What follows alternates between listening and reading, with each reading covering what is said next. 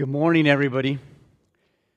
We wanted to share that with you because next Sunday we will have that opportunity. As a church, we have told you many times before, we support 6 campuses, 6 campus house ministries on 6 different campuses in the state of Indiana. And IUPUI is one of them. And we've had Andrew and that group here. Last year, our auction supported them. And again, as he said in the video, they are trying to purchase this house and this property that's been made available by a Christian gentleman down there. It sits right off of MLK. It's in a prime area. I've been there and visited. It's close to the campus that they can walk, ride their bikes, and so on and so forth. And next week, we're going to have a $1 offering. And that's what we are doing and partnering with many other churches that support IUPUI Christian Campus House. And so next Sunday, if you bring your $1, we're going to put them all in an offering, and then the church leadership has said whatever goes into that offering, we as a church will match that, and then we're going to send it to them. They're about 28 to 30%, 1 year in a 3-year program to be able to purchase this property for decades, hopefully, prayerfully, to have an impact on young people for the sake and the glory and the honor of Jesus Christ.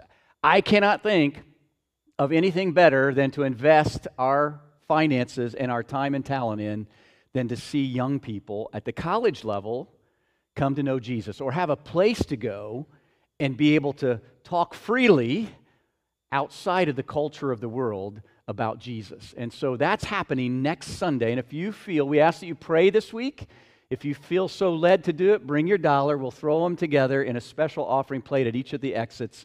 And then the church will add that up, and then we will match that and send it on to Andrew and bless their ministry. Now, after we've been talking about this for quite a while, if you all watch a little bit of the news, and I do just a little bit, and as I was walking through the room, I heard IUPUI come up on the television on Friday. Well, after 54 years, which I didn't realize it had been that long, 54 years, IUPUI will split and become 2 separate universities in downtown Indianapolis. And it was all at the making of all the leaderships of both universities. They felt it was at a crossroads and a time to happen. So my first text tomorrow morning is to Andrew to go, what are you going to call it?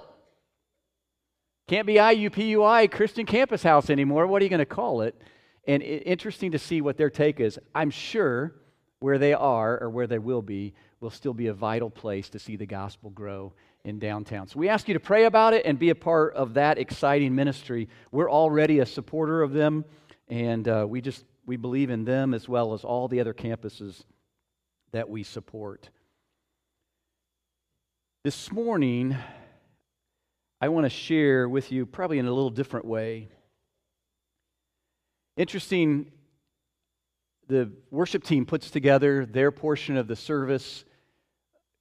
Those that do the communion meditation do their portion, call to worship. They do their portion, and then I kind of just slide in without knowing all those other pieces. But I rest with the peace that surpasses all understanding because I know that the master author of every worship service is at work within each one of us to make this morning be what He wants it to be. I look at that as kind of a vision of what it was for the Scripture to be brought together. There were many men that were writing the Scriptures at different times, different places, and different things going on in their lives and in life of the world around them. And yet, there was a master author, a master writer that was at work in their lives to bring together their writings so that we could have what we have today in the Holy Scriptures, the Bible, God's Word. And I believe He's still at work doing that. And I can see it this morning because as the songs were sung about wounds, about broken chains, about amazing grace, as I listened to the song that Don sang about the message of love written in red, it was just God's orchestration of where we are right now. And I think sometimes we just think it's just by happenstance. There is nothing happenstance. I truly believe that. Nothing. It's all orchestrated somewhere, somehow, and Almighty God is at work. Not just in the church. He's at work in each one of your individual lives. Not just on Sunday morning for a couple hours, but all during the week. And this morning I share with you in a teaching time with 2 stories surrounded by Scripture. And may God bless this time together. When I first met him, I expected to find the man in a chrome helmet with loaded weapons all around him and double bars on the door. Here's a man whose home has been firebombed, whose bedroom for the children is built like a bunker. It's fireproof, so his children can survive as he stands actively for Christ. He is now ministering a great deal in the hospitals to those dying of AIDS, but standing firm for the truth that the only hope beyond this life is a faith in the Lord Jesus Christ. He told a wonderful story of how he was sitting reading the newspaper one day, and there was a council meeting being held the next day in San Francisco, and he thought he'd go to the city council and hear this particular issue. It was a social rights issue, as you can imagine. He thought, I can't just sit here and let that ordinance pass. He didn't take anyone with him. He didn't take any placards. He didn't march against them like many of them march against him. It's not uncommon for his services in his church to be interrupted by those of alternate lifestyles. He just went to the city council meeting. He sat there and heard the legislation being proposed. The council was about to take a vote. The chairman said, "Is there anyone who has anything to say?" No one moved. Then he stood up and said, "I would like to say something." He walked to the platform, stated his name, that he was a citizen residing in the Sunset District of San Francisco. "What would you like to say?" the chairman replied. This man said, "Well, I would like to say nothing for myself, but I would like to quote 3 individuals that I've respected for years."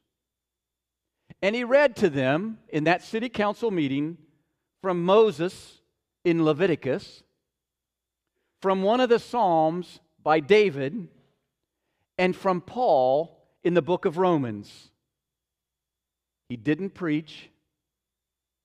He didn't scream. He didn't sermonize. Just closed it. They said, "Wait, before you sit down, who are those people, Moses and David and Paul?" And someone said, "You're reading from the Bible, aren't you?" "Yes," he said, "I am." And one of the council members then said, "I vote no." And another, and another, and another. The legislation didn't pass. He sat down. That is straight thinking and courage. If you have your Bibles, turn with me to John chapter 1.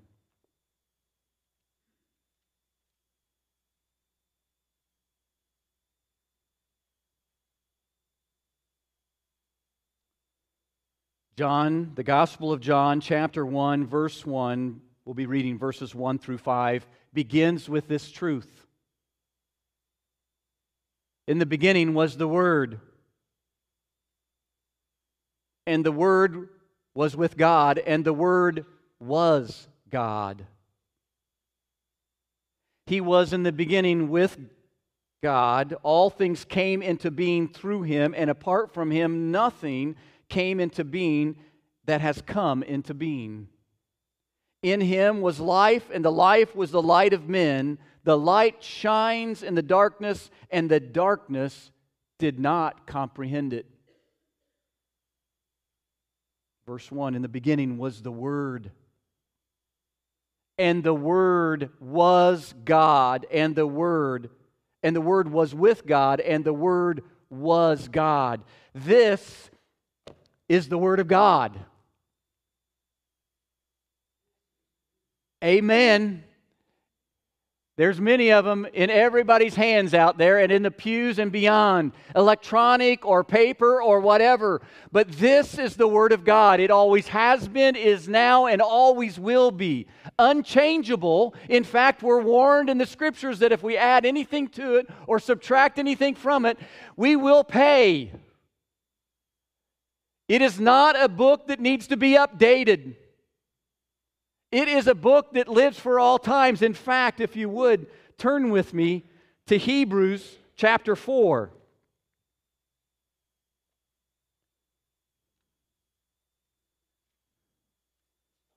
Hebrews chapter 4, verse 12.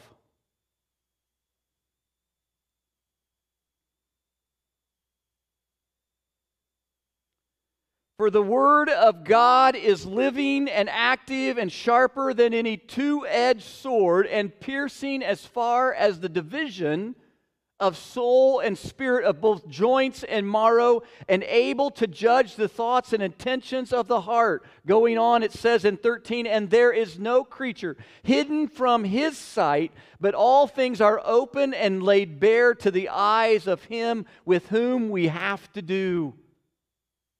For the Word of God is living and active and sharper than any two-edged sword, and piercing as far as the division of the soul and the spirits, of both joints and marrow, and able to judge the thoughts and intentions of the heart. This man went to share the Word of God.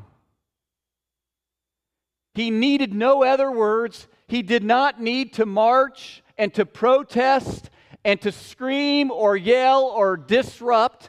All he did in this time, at this moment, as he responded to the call of God, was go and share the truth, the absolute truth of the Word of God. And the Word of God spoke for itself. Amen.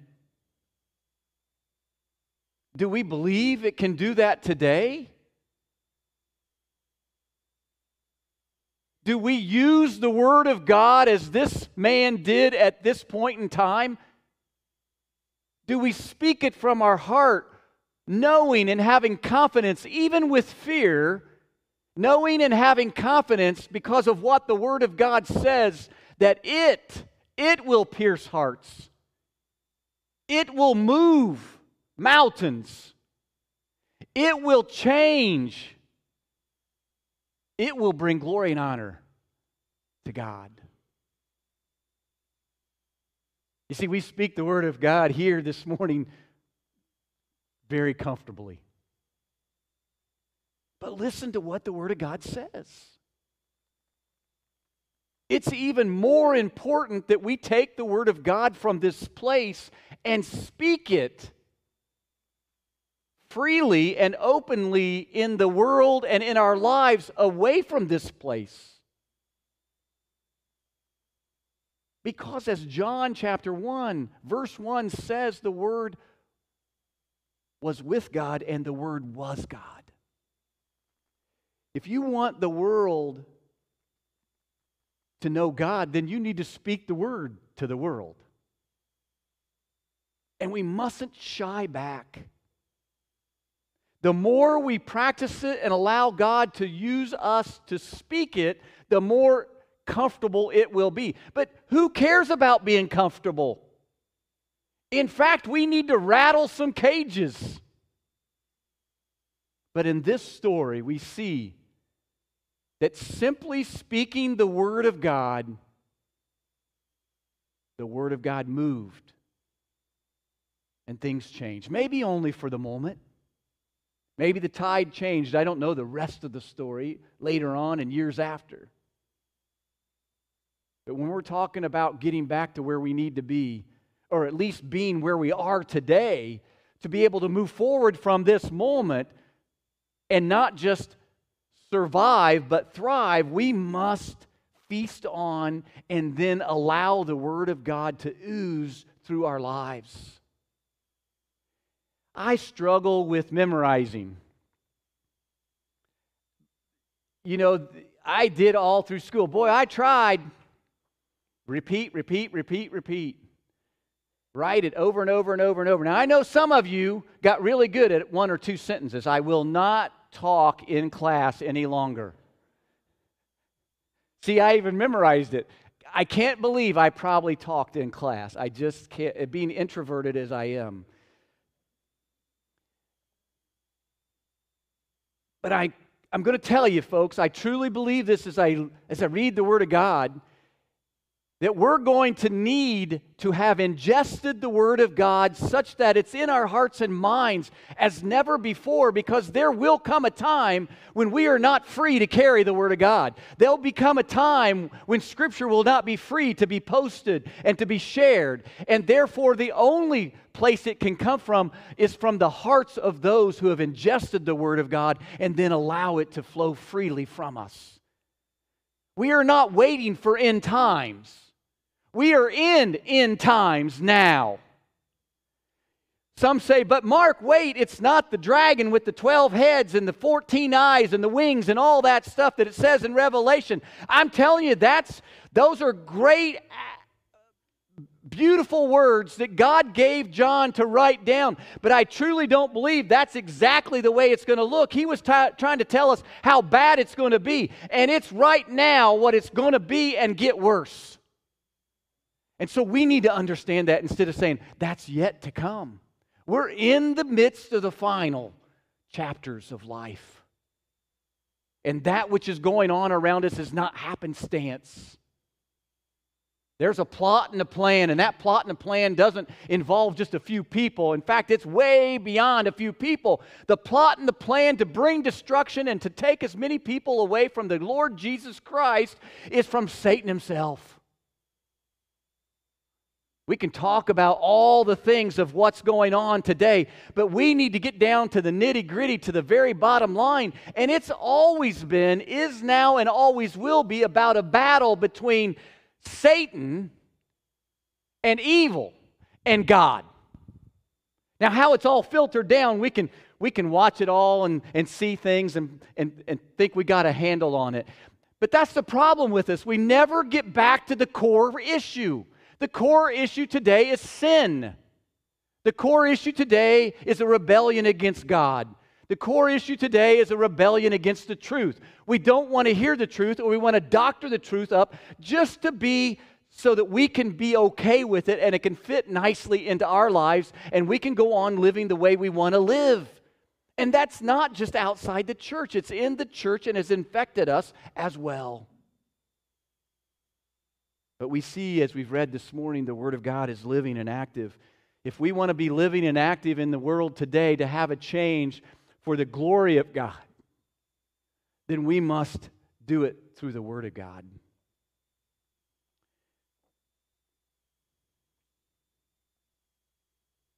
In 1989, an 8.2 earthquake almost flattened Armenia, killing over 30,000 people in less than 4 minutes.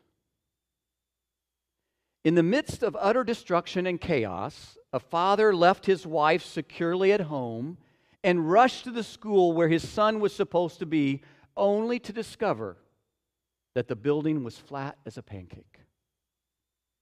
After the traumatic initial shock, he remembered the promise he had made to his son. No matter what, I'll always be there for you. And tears began to fill his eyes as he looked at the pile of debris that once was the school. It looked hopeless. But he kept remembering his commitment to his son. He began to concentrate on where he walked his son to class at school each morning. Remembering his son's classroom would be in the back right corner of the building. He rushed there and started digging through the rubble. As he was digging, other forlorn parents arrived, clutching their hearts, saying, "My son, My daughter. Other well-meaning parents tried to pull him off of what was left of the school, saying, "It's too late. They're dead. You can't help. Go home. Come on, face reality. There's nothing you can do. You're just going to make things worse." To each parent, he responded with one line, "Are you going to help me now?" And then he proceeded to dig for his son, one stone at a time.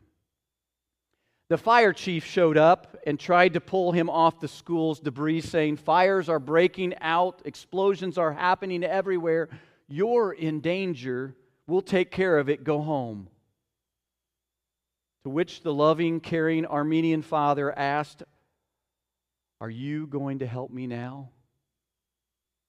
The police came and said, "You're angry, distraught, and it's over. You're endangering others. Go home.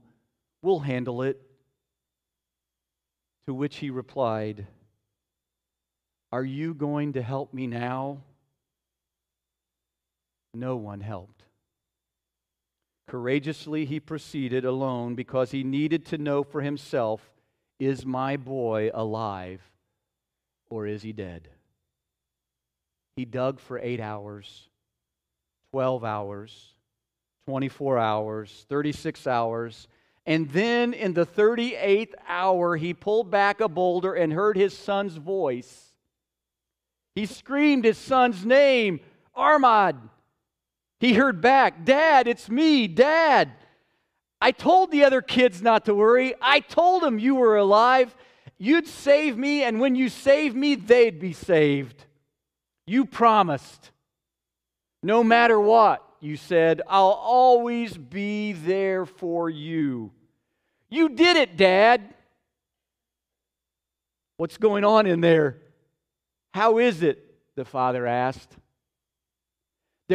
There are 14 of us left out of 33, Dad. We're scared, hungry, thirsty, and thankful you're here. When the building had collapsed, it made a wedge like a triangle, and it saved us. "Come on out, boy." "No, Dad. Let the other kids out first, because I know you'll get me. No matter what, I knew you'd be there for me." Turn with me to Hebrews chapter 13.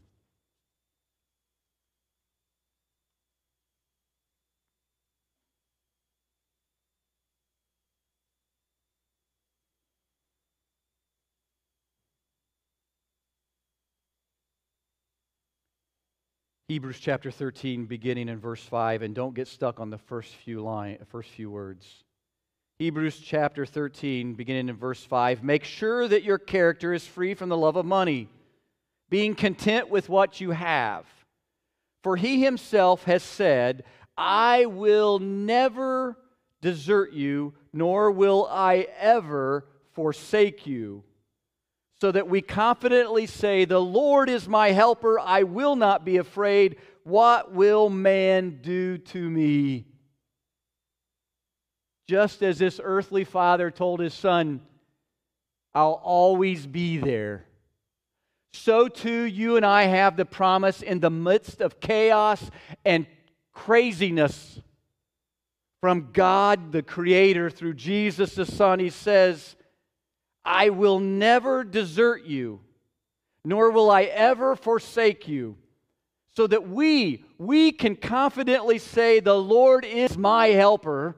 I will not be afraid. What will man do to me?" This morning we have sung of wounds. We have sung of heartache. We have sung of chains. And we have also sung of that which takes over there and overrides all of that, the amazing grace of God. I'm not sure about you, but I fail miserably before God. And confession and repentance is way too much a part of my life that I'm embarrassed to even talk about it. Because I know God is God. And I know His Son Jesus that we commemorate around this table gave His life for my sins, past, present, and future, so that I could be reconciled in a relationship with the Father forever, for eternity. And yet, as human as I am, and as much as I fail, I am so grateful, and my prayers hinge on and hang on this scripture that says, I will never desert you, nor will I ever forsake you. So that I can confidently say, no matter where I'm coming from or how bad I think I am, the Lord is my helper. I will not be afraid. What will man do to me? Just as in the voice of that small child, I can imagine what he was telling those other classmates that survived as they're sitting in the midst of rubble and death itself. He's encouraging those kids. My dad said He'll always be there for me. And I believe in my dad. He'll be here. And his dad was there for him. Even in the midst of everyone else telling him to stop, there was no hope. This dad made a commitment to his son, and he lived out that commitment. I stand before you today to tell you that Almighty God made a commitment to you and me and to those who call upon the name of Jesus. He says in the Word, which is with God and is God, He says, I'll never desert you, nor will I ever forsake you. That means ever. Folks, no matter how bad we are, no matter how far we've run from Him, He is there for us and awaits with open arms to receive us back. And the world needs to hear that, because many today think they have gone way too far, if they've heard the name of God anyway, other than being a cuss word. The world needs to hear the hope of the living Word of God, the Scriptures, the Bible. We need to be that. We can't just ingest it. We have to let it ooze out of us. And then we have to live it in our lives like this father did for his son.